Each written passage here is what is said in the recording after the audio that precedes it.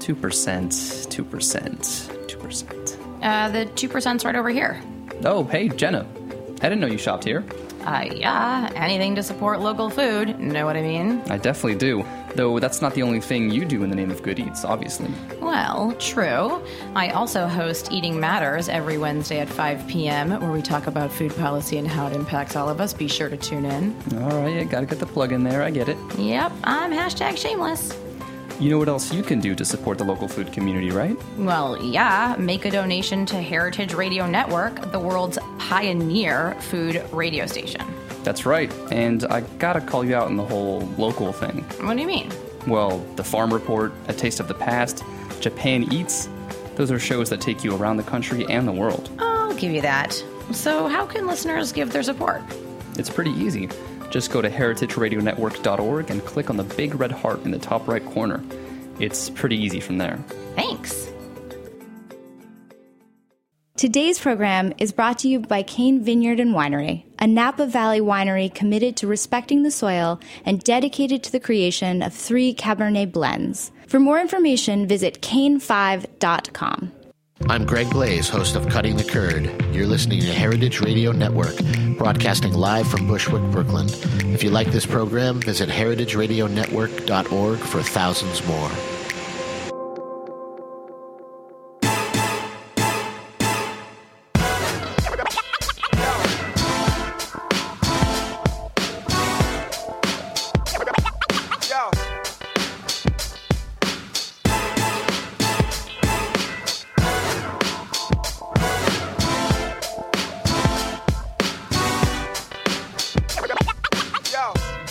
This is Cynthia Cherish Maller and Reverend DJ Cherish the Love, and you are listening to Primary Food on Heritage Radio Network. It is thunderstorming above us. It's a little bit scary, but I feel safe inside these food containers. Food containers? Radio show containers. Anyway, it's a little disconcerting, but before I forget, let me tell you how to reach out to me and get my attention on social media, Twitter, Instagram, or Facebook at DJ Cherish the Love. That's spelled L-U-V, and hashtag using Primary Food, Heritage_Radio, and hashtag RevLove. So welcome to Primary Food. And what exactly is primary food? I learned this really great concept in nutrition school at IIN, the Institute for Integrative Nutrition, that the food you eat, you know, the stuff we put in our mouths and chew and enjoy, the pizza here at Roberta's, we consider that secondary food. And primary food is everything else in life that nourishes us before we sit down and eat. And that's stuff like enjoying music, reading a book, hanging out with friends, cooking food, a great job, creative expression, filmmaking, playing games, exercise. And I'm so glad that I learned this because it was the high-quality primary food that I kept in my life while going through chemotherapy last year that kept me happy and healing my cancer. So you can call in live if you're listening right now, 718-497-2128. Again, the number is 718-497-2128. So Primary Food is produced by Heritage Radio Network, a nonprofit member-supported radio station devoted to all things food. So please help keep Heritage Radio Network alive by becoming a member today. Go to heritageradionetwork.org and click on the beating heart to donate. Do it today. I will love you forever, and I will totally send you good karmic vibes. And if you donate, you know, they're not going to turn the lights off on us, right? The roof is leaking. Help us. The roof is leaking. Please right help. Now. If you donate, you can help plug these holes. That's David in the booth. Hey, David. So, continuingly, I can't even speak because honestly, the sound here is kind of like freaking me out. I'm still super inspired by Eric Repair's new book, 32 Yolks. And I'm continuing. Can you hear the thunder, David? That's definitely getting on the recording. That's definitely getting on air. I love it. Okay, so I'm continuing on the topic of primary food in the form of creativity in the kitchen, invention with food and media. And it is so cool to have on today's show filmmaker Lars Fuchs. Hi there. And my dear friend, Sarah Thompson. Hello. Executive chef at Extra Fancy in Williamsburg, Brooklyn. Now, This is very special for me to have Sarah on the show because it's kind of because of Sarah that I'm even sitting here. I don't know. Yeah. I don't know. Everything Cynthia tries to do or just puts it out there that she wants to do, she gets it. Sarah, I haven't seen you in a year and a half. No, thank you. But no. Sarah needs a little credit for putting this in my life. And let's talk about that. We go way back. So let's talk about that. Sarah had this really fantastic idea one day. One day. One day, some years ago. One day. And actually, he ties into this too. Lars does. But yeah, I mean, basically, this idea brought you guys to me, which is really, really cool. And now we're sitting here. It's a full circle. 4.5 years later. Yeah, it's so crazy. It's amazing. And actually, how I met you is through someone that went to the nutrition school with That's you. right. Yeah. That's right. Check that out. Yeah, crazy, full circle. So basically, I one day had this idea while I was doing a cooking demo at Union Square. I'm just going to go straight to the point. Go right into it. I had this idea to make sea salt because nobody was making sea salt in the New York area. And I'll get to this later, but I ran into Lars like the first day I had this idea when I was like cooking a dish. And also that's kind of how I connected with Cynthia because I met her through a friend and I needed some labeling and branding advice. And so I came to Cynthia and she kind of just watched me through this like 4-year process of building a business and, like the building, the closing of the business and just like how that happens through life. And all the partying in between. The partying, the events. Some amazing parties, rooftop, ladies' nights, everything, people. Heritage Radio Network Heritage coming Radio, in. we did like 2 different ladies' nights. This all makes sense right on a rooftop where I actually launched the salt business. I started making salt on a rooftop because I was looking for... first, I was looking for land, and I was new to New York. I moved here 5 years ago. A year in, I'm like, I'm looking for land to make salt, and because that's what I looked do. for like maybe 5 days, and I'm like, there's no land here. I'm going to have to look in other places, and I looked to urban farms and also places like Roberta's. How are they growing herbs or something simple like that? Right above our heads. Above our heads, yeah, exactly. Right now. So I found a rooftop in Midtown and eventually made, contacts through my work. I was a line cook back then and, just basically networking through chefs. I came to know about Heritage Radio and got in touch with Aaron from Heritage Radio and Aaron Fairbanks. And I just saw this like spark in your eyes, and I was like, okay, she's really talented. Cynthia is so talented, and I don't know, you need to be on air. So I was like, come DJ at my event, and we basically just partied. Everyone we got partied, along ate, drank. Perfectly, and I ate so much salt. So much in salt. like 2 years' time. I remember I would go to your house, and I would be like, I'm not really liking this thing about the label. Let's just do this. We'd sit there for 4 hours and maybe talk about design for like an hour. I would finger salt. Yeah, it was really inappropriate. No, she would sit there with like when I used to have it in bags, and she would just sit there like taking one crystal at a. It sounds like a drug popcorn now. Taking one crystal at a time. One crystal at a time. Totally. And she's like, I'm so thirsty, and I would like go get her water. I'm like, stop eating the salt, because I used to make these infused salts, and it was like Thai chili and celery. So she'd go between the different flavors. She's like, when I have celery, it's like sweet, and then I need spicy, and then I need salty. I'm like, you're getting salty when you eat all of them. Just stop eating. But the thing is, it's like as I was designing the labels for you, I was like, I need to know what this tastes like so I can choose the proper color. I need to become one with it. Bullshit. I was just like getting addicted to salt. It was amazing. Yeah, and your blood pressure skyrocketed, and then we couldn't be friends anymore. That's why we haven't seen each other in like a year and a half. For your own my good, temper I cut was her out off. of control. I think that the salt that you made, I mean, we have to talk for a minute about how you made the salt. Yeah. It's still to this day the most funky, awesome, warmest, like special salt I've and had. just the story of it is like what I really, really loved. Like it came from basically nowhere. I had had this idea at the green market and said, okay, like I don't know how to get ocean water. I don't know what's going on. So let's just go to Home Depot, because that's the DIY place where everyone and that's goes, where I'll right? get ocean that's water. Where I'll get like at least the tools to put something together. Like, and I wasn't looking to make a business or anything. So I bought one 5-gallon bucket, and actually Lars drove me to the beach with a couple other helpers. Wow. See, history here. History, like the very first time I made salt, you were there. We were running a little bit behind schedule because we were getting some like zip car or something. And we were trying to make it to Jones Beach because we're like, Jones Beach is probably the cleanest, like closest beach to New York. Cleanest is like, I'm trying to be nice here, okay? We're also juxtaposing it against Coney Island because we made it to Coney Island. We did not make it to Jones Beach. Did you say juxtaposing? Because that makes a lot of sense. Because Coney Island, I was trying to make a pun. I was just in Coney Island a week and a half ago. The water's brown. It was Coney Island. I hope you're listening to me. Because you are the filthiest I've ever seen in my entire 40 years of New York City living. It has a charm. It has just don't. So I basically took a 5-gallon bucket of water from Coney Island because we couldn't make it to Jones Beach before the sun set. No, we had to go to Coney Island because I'm like, we have the zip car. We already paid for it. We didn't serve the salt. I did not sell the salt. I'm like making myself sound terrible right now.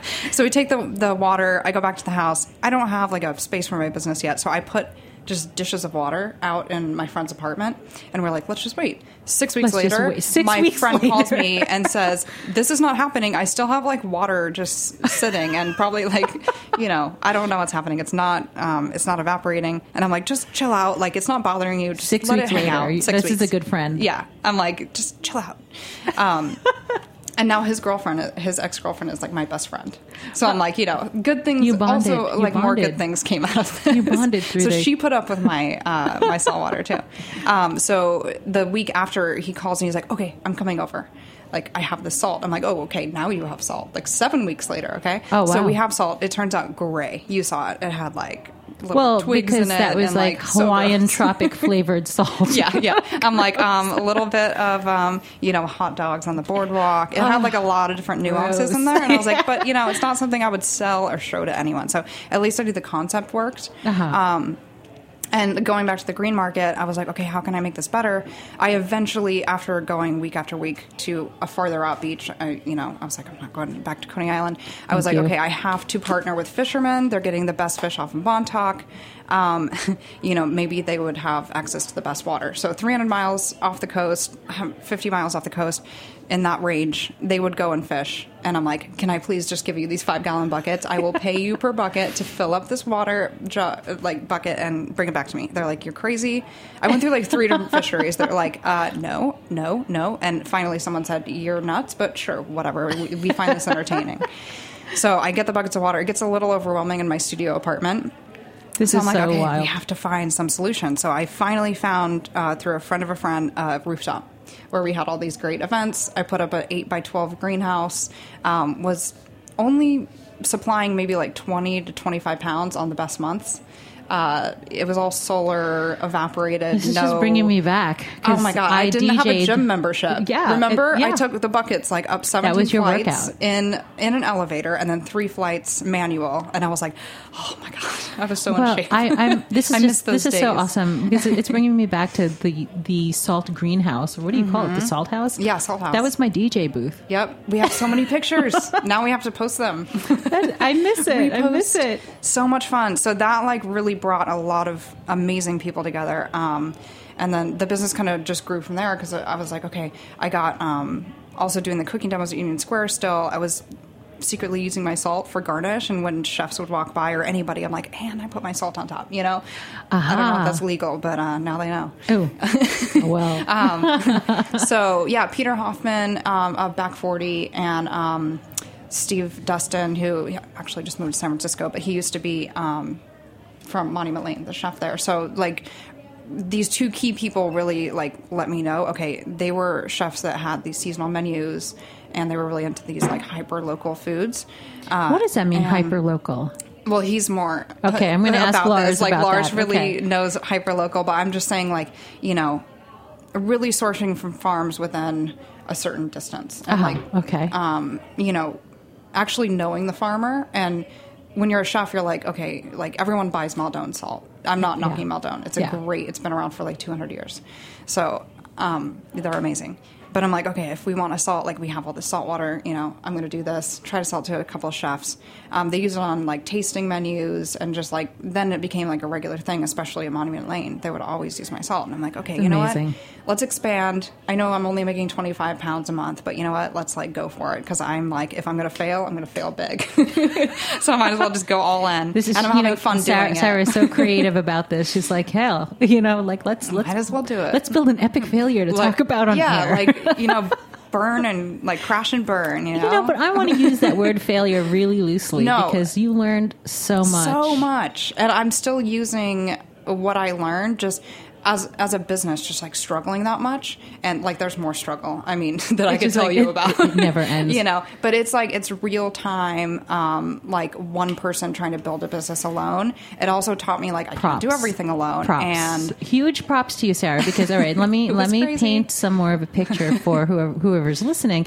That Sarah went from the small salt house to then building a gargantuan salt house. 5,000 square feet, like a football field. Out on Long Island. I really went big. I've been there. Yeah. It was amazing. It was epic. Out in the middle of nowhere, Long Island. Incredible. We were grilling corn and things out there. And making lobster rolls and crab bakes. With then one day... Radio.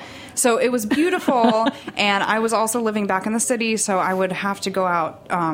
God, it took me like an hour and a half to get there by, driving. Like 19-hour days, no joke. And I was like, eventually to a point where like, I'm still doing this alone. I don't have enough money to pay another person. I don't care. I love this. You talked to me about sleeping in there. Oh no, I literally called the landlord of this land, and there was like a garden shed, like no electricity, no nothing, like floor caving in, walls caving in. I'm like, hey, can I rent this thing? And he's like, yeah, $75 a month. I'm like, okay, cool, because I was so. Like, I need to be there, and I don't have time to go back and forth, that 3 nights a week I would sleep in a garden shed. But I put new drywall up. I mean, I had help. I was there. I saw it. I fixed it up. I got like a mini fridge. There was drywall and a mini fridge. And I had Wi-Fi. And a sharp knife. So, like, that's what it takes to build a really old-fashioned business. I don't know if anyone does it. I did it. And then one day, I had everything insured out there. One day, it was January, God, like this coming January would be 2 years ago. Wow. Big snowstorm. It didn't really hit New York City, but out there it was like 6-foot snow drifts. And so I go out there and when I could plow my car out of the snow that did fall in the city, I got out there and the whole roof had caved in. Like what the aluminum. when you drove up, you expected it. I know you expected it because you told me you're going to go out, and I was like, I'm expecting, like my dad says, expect the worst and never be disappointed. I was still disappointed. I drove out there and I couldn't even drive up to the building. I had to like walk through snow, and it was like up over my waist still. It had been like 5 days, and I was just dying to get out there, but the trains weren't working as well. So I go out there, and like the aluminum arches just going bent all the way down, just completely bent. Like you could not recognize it. I call my insurance company, and this is when I really was like, okay. So fine print on New York City commercial farm insurance, no coverage of snow damage. So a lot of other farmers that had like really established business in Long Island like had a really hard time getting things back up. Wow. And I attempted to get repair guys out there and tear the whole building down and redo everything. And I was like, but also like real life hit. And I'm like, okay, if this isn't like at least helping me to stay afloat, I have to like adult even more, and like you have to break up with it. I have to break up with it, and that was the hardest. So, and a lot of people, and I went to culinary school too, and as a chef, a lot of people don't talk about failures, and it's not failures. Like, how do you feel about it today? This was an incredible food creative project. When I see it, I don't think of that mangled building. How did it feel when you were making the actual salt? That actual primary food activity. I'm really doing something. Like I'm not. I mean, I wanted to keep it so organic that I wanted to make my own packaging. That's how crazy I got. You're printing But I was it like, I am literally making a food product that, like, I'm just taking water. And I'm like, I'm only encouraging Mother Nature to do what she does a little bit quicker. Yeah. And so that was, like, the really cool thing about it. And I don't know. I just remember, I still have everyone in my life that, like, helped me get through this whole building a business, closing a business. And, like, the most hurtful thing to me wasn't, like, okay, we're closing. It was, like, losing the customers. Not because of money, because it wasn't about that. It was mostly, like, I don't get to, like, network as much in that capacity. Right. Like, now I get to do it as a chef, but it was different to drop by restaurants. And so be you like, actually, hey, chef, you missed that part. Oh, my God. Yeah, for sure. The like, purveyor. hey, we have this event. Okay, here's, like, 5 pounds. Just take it and, like, just... 5 pounds of salt, how far does that go? That goes pretty far. That goes really far. But, like, also it takes a lot of labor. Yeah. Takes and a lot of labor driving to make 5 pounds from of salt. I mean, your salt was featured on a few places. Yeah. I have a little list here. The Cooking Channel. Yeah. No big deal. No big deal. Saveur. Is that how you say it? Saveur magazine. Yep. Epoch Times. Yeah. Yeah. Kinfolk magazine. Domino magazine. Some little publication called Martha Stewart. Yeah. Who is she? I'm I just have kidding. no idea. Edible Manhattan, Edible East End, Victory Garden on PBS. Yeah, They love shot that piece on you, and XOP magazine, and you're also on Food Network. Yeah, recently. That's a funny one. That's all I'm going to say. Lars is silently It's called clapping. Cutthroat Kitchen. I am ashamed to say that I only watched maybe 5 episodes of the beginning of the show, and we're like in season 10 when I went on. And it was more about the cooking in the beginning, and when I went, it was more about like how to sabotage another chef. Oh. Where it's not about the cooking. Oh. And I was like, oh, this is different. Okay. And you backed out. No. I did. You- I you're like, went sabotage for it. every Like chef. I said, I like to fail big. No, I got through the second round, but then I got sabotaged with like I had to. Wow. Yeah, other chefs, you get $25,000, and they're like, okay, here's money, and you can bet against the other players to get them like. Voted off the island, I guess, whatever. And The kitchen I island. got voted off on my cacciatore, chicken cacciatore. That was like the second to last round before dessert.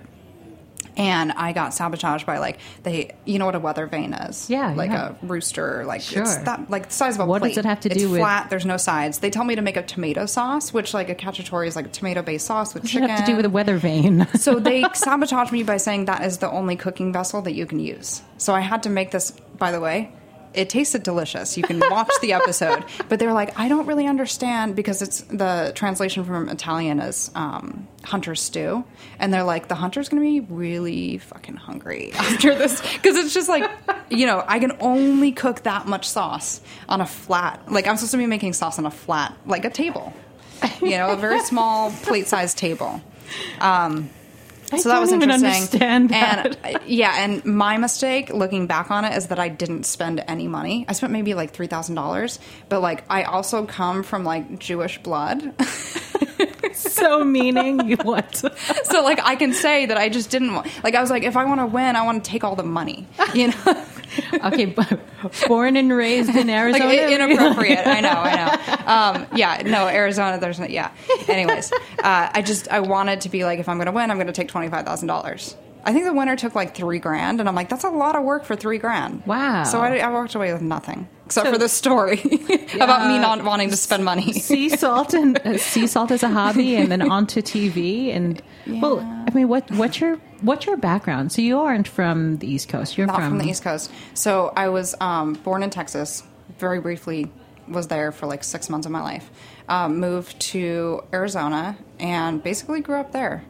So I'm not used to this humidity in New York still after years. Really? Yeah, But you were always dry surrounded heat. by cooking. You always had my good dad cooking. is actually a soil scientist. My mom Oh, wow. cooks a lot, so it was always like he had a garden in the backyard. So I was always, when I had time when I was a kid, I was like digging in the dirt. There's pictures of me like eating worms and digging in the dirt and like weird stuff. I'll eat anything basically if you know anything about me. But then my mom would cook these vegetables, and they still do it to this day. It's just like I kind of really knew where my vegetables and fruit came from. And then I left Arizona and went to Texas Tech, and I had this grand idea to study. I had traveled a little bit to like China and Israel and a couple places that I'm just like, okay, I love the world and I want to learn another Traveling, language. another I want to do primary like food. international something. There you exactly. go. So I'm like, okay, I'm going to study Mandarin Chinese, and I'm going to get an international business degree, like international economics. Actually, this is something I didn't know about you. Yeah, I know. You Surprise. studied Mandarin. Surprise. Wait a minute. I think I know for a this. hot second. And Okay, now for a I hot only second. know how to say one thing, but I'm not going to say it on air. Is it not? No, okay. My parents also used to read me a book called Big Bird in China, and I don't actually remember anything from the class. I remember what they said. It's like, hello, Big Bird. Say it. Ni hao dan yao. I'm like, you have to I'm like, say it. okay, like I have to say it now. Okay, anyways, totally And then off Sarah subject. spoke But then I was like, I Chinese. want to learn a language and I want to do something international. But then every day I come home from school and like literally slash off the day. Okay, only 375 days left of school. And I'm like, why am I living like this? Like, and then I would go in the kitchen and cook, and it would be like my Zen moment, you know? And I'm like, okay, you know what? I can learn a language some other day. You know, it's always open to me. And that's probably what led you to Le Cordon Bleu. Yeah. So And I then went to cooking like a for Colicchio and Sons in New York. cooking school. And then, went to California, then came here. And then really like the green market is like, you know, I worked at Colicchio and Sons for a hot second, and then ended up working for Peter Hoffman at Back 40. Did a couple consulting things, and now I'm at Extra Fancy. So head chef at Extra Fancy, tell us about Extra Fancy, and tell the listeners about our event coming up. Okay, yeah, this is a recent development. Recent development. Breaking news. We're having a actual crab bake the 24th. So Cynthia's going to be DJing. It's at Extra Fancy. It is really cool hip spot in Williamsburg. It's on the corner of Roebling and Metropolitan. So we're going to be doing beers and unlimited blue crabs. So anyone at Heritage that's listening, maybe Erin, she came to my crab bake out in Long Island. Please come. Yeah, it was awesome. But this time Cynthia's going to be DJing. Please come. So it's 6:30 and 8:30, 2 seatings. And again, what day? 24th of this month. It's going to be a Wednesday. So the address of Extra Fancy? 302 Metropolitan Avenue. We're gonna post this and promote it and have all these people coming in. So we're going to take a little bit of a break, and then when we come back, we're going to talk to Lars, filmmaking, and the project you guys are working on. Yeah. Cool.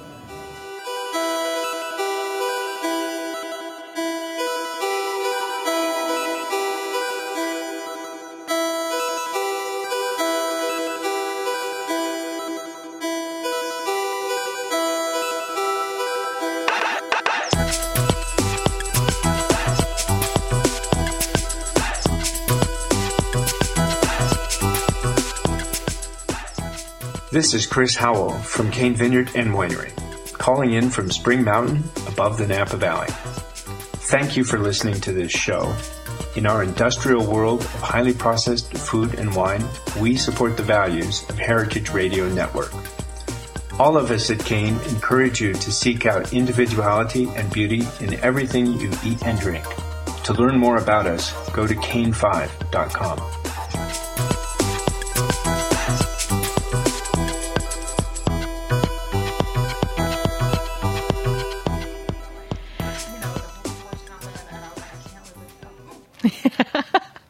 So we're back, and I'm here with head chef at Extra Fancy, Sarah Thompson. Yes. Right? And Lars Fuchs. Hi there. Filmmaker. So, you guys are working on a project. Tell me how you guys met and what the project is you're working on. So the project is called Food City, Feast of the Five Boroughs. And it's a short documentary film about creating a very special hyperlocal meal.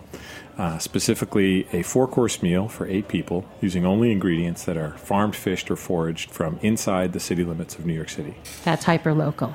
So Okay. I don't know if hyperlocal is a word, but I think you came up with it. we certainly feel like we're the first people to. We've certainly never heard other people use it, but my co-producer Matt Fleischman is very committed to sustainable eating, sustainable sourcing of food, reducing his carbon footprint, and so on. And so, through him and through the zeitgeist, I had become aware of the idea of being a locavore, which is usually thought of as like 250 to 300 miles from where you live. Okay. And, okay. So that concept was out there, and I'd heard of that. And Matt and I were in a film master's program at City College back in 2011 through 2013. And we had been assigned to a team, a 3-person team, to make a short 5-minute documentary. And as the assigned director, it was my job to come up with a concept. My original concept disappeared. It literally went to jail. So 2 weeks into the program, the semester, I was without a subject for our documentary and had to scramble for some other idea, and I was just literally at wit's end. And I remembered Matt and his locavorism, and I had a background as an editor, and I'd done a lot of reality TV, and somehow those two sort of things fused in my brain, and I just thought of the sort of semi-reality show-like challenge about locavores, and it's like, oh, you want to be locavore? Let's see how local you can go. Oh, I a love little bit of that. that New York sort of. It was almost like attitude. zombie apocalypse. A little bit, yeah. Parts of it, it's like if you didn't have backyard. anything, what would you do? So there's a little love bit of that ironic detachment that I brought to it that my co-producer and good friend Matt just missed. He thought I was being very serious, and he was really into it. So he jumped on board, and we pitched it to the class, and the professor in the class thought we were good to go. And at that time we had a third partner, but he later left the project. They were all on board, and so we said, all right, let's make this film. And at the time I thought, okay, what can we do? We can go to the park and we can capture some squirrels and pigeons, and we can find some pigeons. Delicious. We can find some people who can teach us how to do that. And I thought, okay, those two ingredients, and then the only other thing I thought for sure at the outset that I knew I could do, ingredient wise, was salt. I knew about salt as a thing that you could do. I'd heard of Gandhi and the March to the Sea, and so I knew that salt was this thing. And I thought, okay, well, we'll at least have salt and maybe some pigeons. And you're serious about the pigeons? Completely, totally. Yeah. We got into some really weird conversations. Like I thought that you was were where we were going to kidding. have to go because I didn't know about food. I was so the irony is that my co-producer Cynthia Matt just made a vomiting I just face. kind of made a vomiting face because I once had a pigeon in my mouth. I did too, That's and it was unusual. delicious. It wasn't a New York City one. No. I mean, guessing. like A a living New York pigeon? City pigeon flew into my mouth. Oh my god! Like its wing was in my mouth. Oh my god! It was Well, that oily does and not salty sound and like horrible. a fun experience. Salty.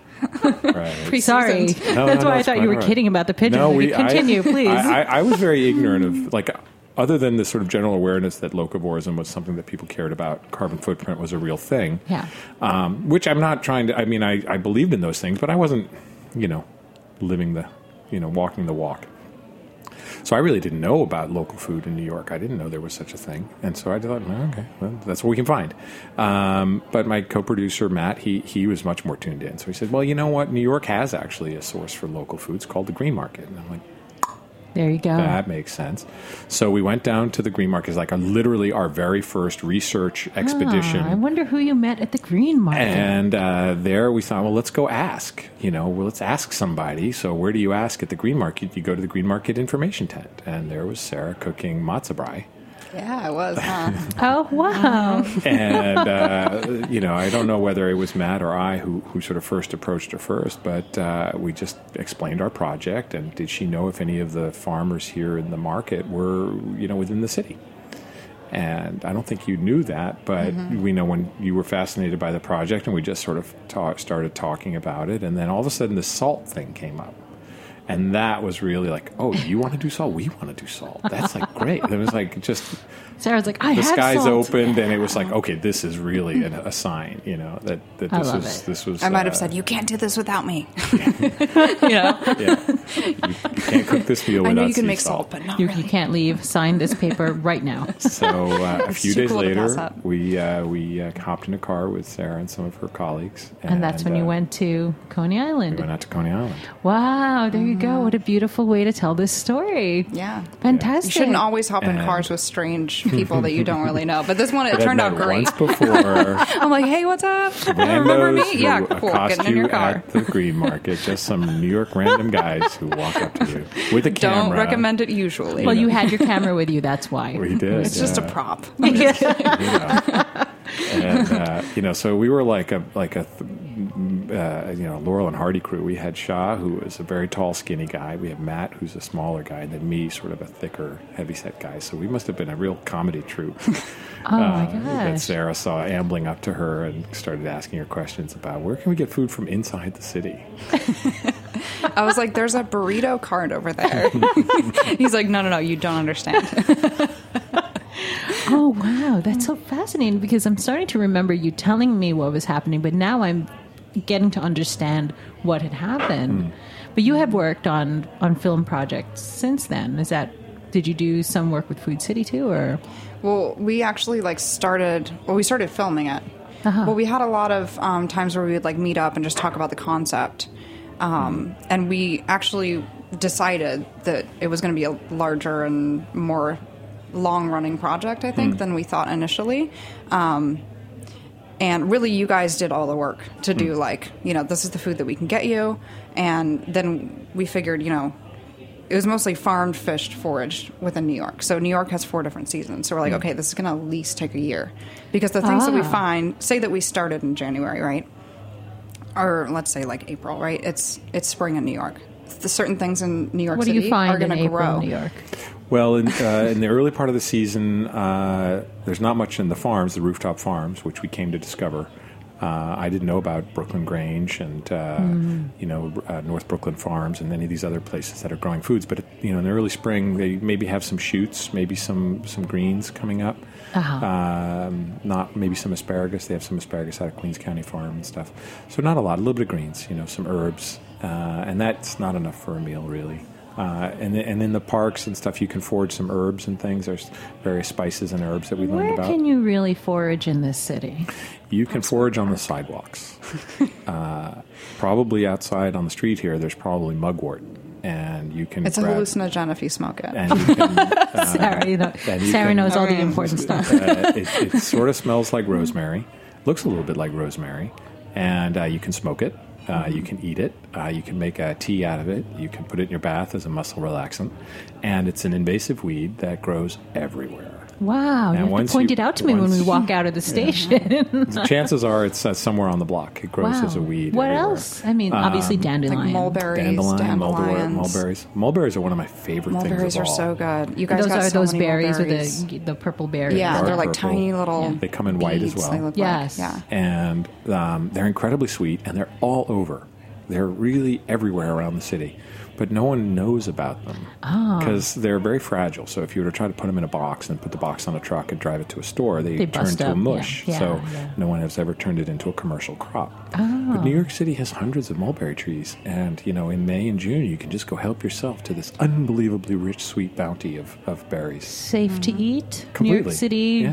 Funk, no problem. Well, it's New York City, so I can't. I mean, we didn't have anything tested, so I cannot conclusively aver. I mean, we look good, right? You guys are alive. You're sitting. But in front I've been of me. eating New York City mulberries for a while, and I'm in pretty good health according to my doctor. So, what else? So that's interesting. And that's what part of the year? That's May and June. Okay. End of May, early So then June. we're working into fall. So like fall. Right. And then, so over the summer, of course, you're going to get a lot of eventually carrots and cucumbers are going to come up.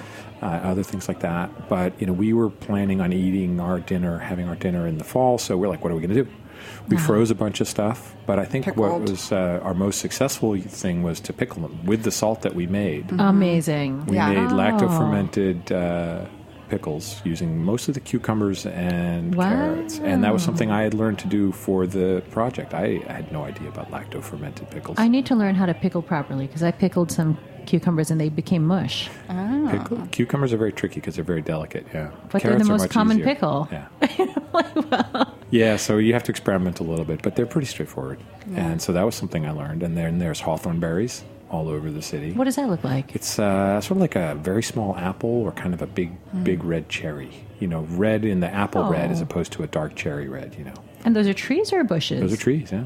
And they're in Central Park, and they're in. We got a bunch of ours from 25th and 2nd, right outside one of the Bellevue buildings. Really? Their tree hangs over the fence, and Matt and I just reached up and pulled a bunch. And you're just off. harvesting right off of this building, Yeah, they would text me like every other week. Oh, hey, we got this. Oh, we're gonna pickle this, and I'm like, okay, cool.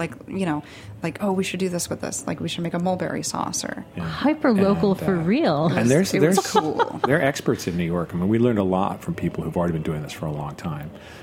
Give a shout out to Leda Meredith, who's an author and forager. She took us on a tour of Prospect Park and showed us of course. that you can eat the leaves of the eastern redbud when they spring out in about April. They're very sweet. They're delicious. Wow. And they're just going to fall off the tree anyway. So, towards the end of the season, just grab a handful and munch on them. How do you know what not to eat? Well, you trust the person you're with. So I don't eat anything I haven't done research on, and I highly recommend that everybody make sure they know what they're doing. Because you can't eat grass. You can't eat. Well, but it won't kill you either. Grass will just go right through you. I see. If you're having some stoppage, grass might actually be good for you. But yeah, we trusted our experts to show us what was edible. So another person I'd like to throw a thank you out is to Steve Brill, Wildman Steve Brill. He gave us a tour through Central Park. And cool. as an example of things not to eat, there's these bushes called yews. Yew trees or bushes are like an evergreen. They have these bright red berries that we've all been taught not to eat. Well, it turns out it's the seed that's inedible and toxic. The fruit, the actual flesh of the fruit is quite edible. So if you spit out the seed, and I have done that. I have eaten a berry and not you're died. alive. So, so we trusted these experts. Another expert I'd really like to give a shout out to is Gary Linkhoff of the New York Mycological Society. And these guys, men and women in the society, are really terrific. These are amateur mycologists, some of them very advanced degrees and so on. They really know their mushrooms. And they lead free tours, or some free and some you have to become a member. The membership is not expensive. In all of the city parks and areas, we went with them through Woodlawn Cemetery and found quite a few mushrooms there. And another member of the society, a wonderful fellow named Claude Martz, found us a basketball-sized chicken mushroom. Yeah, that was insane. That Sarah turned into an incredibly delicious second course. Mushrooms in the city, I see them. Yeah. You know, where dogs kind of go and stuff. But this is not what you're eating. No, Claude found ours from Inwood Park, which is actually a very wild park, and it's a great place. That's where you found the basketball-sized. Yeah. Wow. But mushrooms, just underline, be very, very careful with mushrooms. Don't eat a mushroom if you're not 110% certain that it's safe to eat. Yeah. And there's foraging tours that you can sign up for if you Google it. Yeah. So, by all means, join the Mycological Society and go on their tours. And they have a lot of very well-informed people who really know mushrooms. And they helped us learn a lot. That's amazing. I mean, I just love the whole foraging concept. I want to do it as a group, obviously, because I don't trust myself. Definitely don't trust myself enough. But tell us what's going on currently for you, too. If there's anything you need to promote, screenings and so on. Well, thank you. The film is almost done. It's been a long process. It's about a 4-year story, which is just a struggle creatively. But we're really on the finishing touches and hope to have the film completed this month in the next couple of weeks. And we're doing a private screening for our many contributors and friends who've helped us get here, including Sarah and a lot of other people who've really, just out of the generosity of their hearts, helped us. They gave us food, they gave us advice, they gave us expertise, really just out of their kindness. So just a thank you to everybody. So we're having a little party for them. But on the 9th, we are having an open screening at the Stone Creek Inn on 27th Street in Manhattan. And while seating is limited, that's a free event open to the public. Oh, it's September 9th. September 9th, that's a Friday, and it starts at 7. We'll probably roll the film around 7:30 or 7:45, depending on how many people show up. And we did end up making a full meal, so it's... Yeah. And I have not seen the film yet. And so it's I have no idea probably what the best meal I have ever eaten. And I'm 52. Amazing. I mean, we worked for a year. 52 years. And so and you've traveled the world, and this is the best meal. And my mom was a really good cook. So wow. No offense, Mom, but Sarah kind of blew it out of the water. Thank you. Wow, Sarah. I mean, it was a collective effort. Yeah, Sarah and she had a partner, Kelly Faust, and together the two of them I could not have done it without her. The two of them just blew our minds with what they created. They just invented stuff off It was still off the cuff. Honestly, the most fun thing I've ever, just a project, most fun I've ever had. I cannot wait to see what the both of you created together. I mean, what all of you, the entire team. Yeah. And that's what's so important for me, this whole concept of knowing, being in touch with the creative aspect of what we do around food and just in general in life. How important is it for you guys to be creative in what you do? It's everything. It kind of is, yeah. Why I do what I do. Right? It's just it's a compulsion in some sense. I can't really imagine myself not doing that. I've already figured out I'm pretty useless in an office job. Ditto that. I am useless. So we are 3 useless office people. I'm sort of hoping that this hire us. creativity thing will work out because that's what I'm good at or hope to be good at. Someday. Did you study filmmaking or? Unofficially, so undergraduate I did not. I studied linguistics of all things. That was back when I thought I'd be a computer programmer. I kind of lucked into film, partly because I'm a bad student. And so I ended up kind of getting tempted away from that idea of being a computer programmer. It was probably, at the time, a very big procrastination, putting off this idea of actually taking on a career in computer sciences, which would have involved a lot of work. It's like, oh, filmmaking's cool. I love it. And you get a thrill and a rush when you make something, when you create something. And so I just kind of stuck with that. And here I am, 30 years later, still doing it and still loving it. Then later I did go to a master's program. My life had kind of wandered down some sort of dead-end roads a little bit, and I needed to kind of sort of jump tracks or jump out of a rut some way. So going to film school for me was like a reset button. And I'm so glad you did. Yeah. Because then this happened right in front of me. Yeah. This is the miracle for me right here, because Sarah's the miracle. Sarah was very gracious in giving Matt and I the props in terms of doing it. But, what we did was sort of bumble around the city asking people, can we eat this? Can we eat this? Can we have some of that? Well, can I tell them of the bloodletting? You can. Yeah. Okay, I'm sorry. But before you do so, let me just say, that's what Matt and I did. We wandered around and, hey, can we eat this? But Sarah actually then took a bunch of random stuff, like garlic mustard seeds and, mugwort, and hawthorn berries. Is this why you were smoking mugwort? Yes. Well, we had a couple sessions smoking mugwort. Okay, the whole group. So I just want to really underline that, Kelly and Sarah took this random assortment of stuff that we gathered over several months and fashioned, created in really a sense of creation. Just one of the most wonderful experiences, food experiences, but like social experiences too. We had six guests come and eat with us, and it was really a magnificent experience.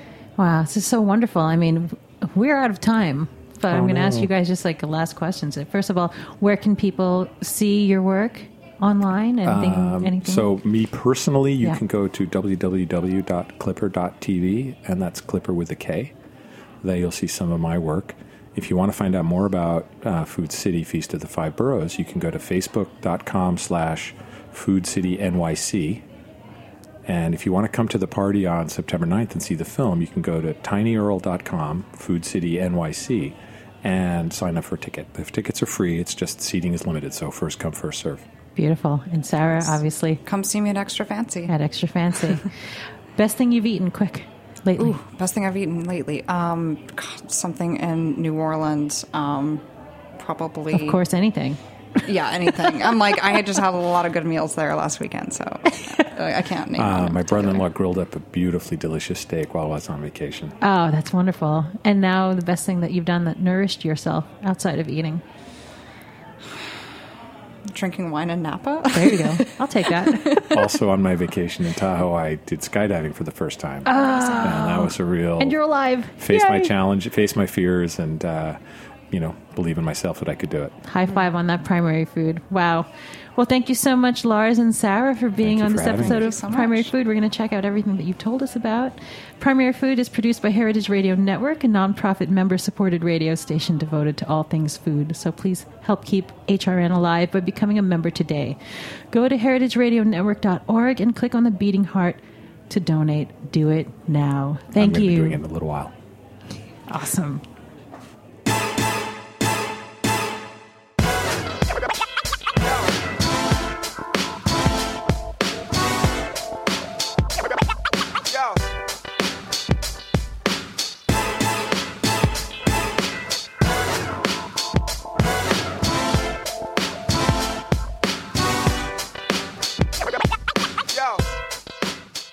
Thanks for listening to this program on heritageradionetwork.org. You can find all of our archived programs on our website or as podcasts in the iTunes Store by searching Heritage Radio Network. You can like us on Facebook and follow us on Twitter at @heritage_radio.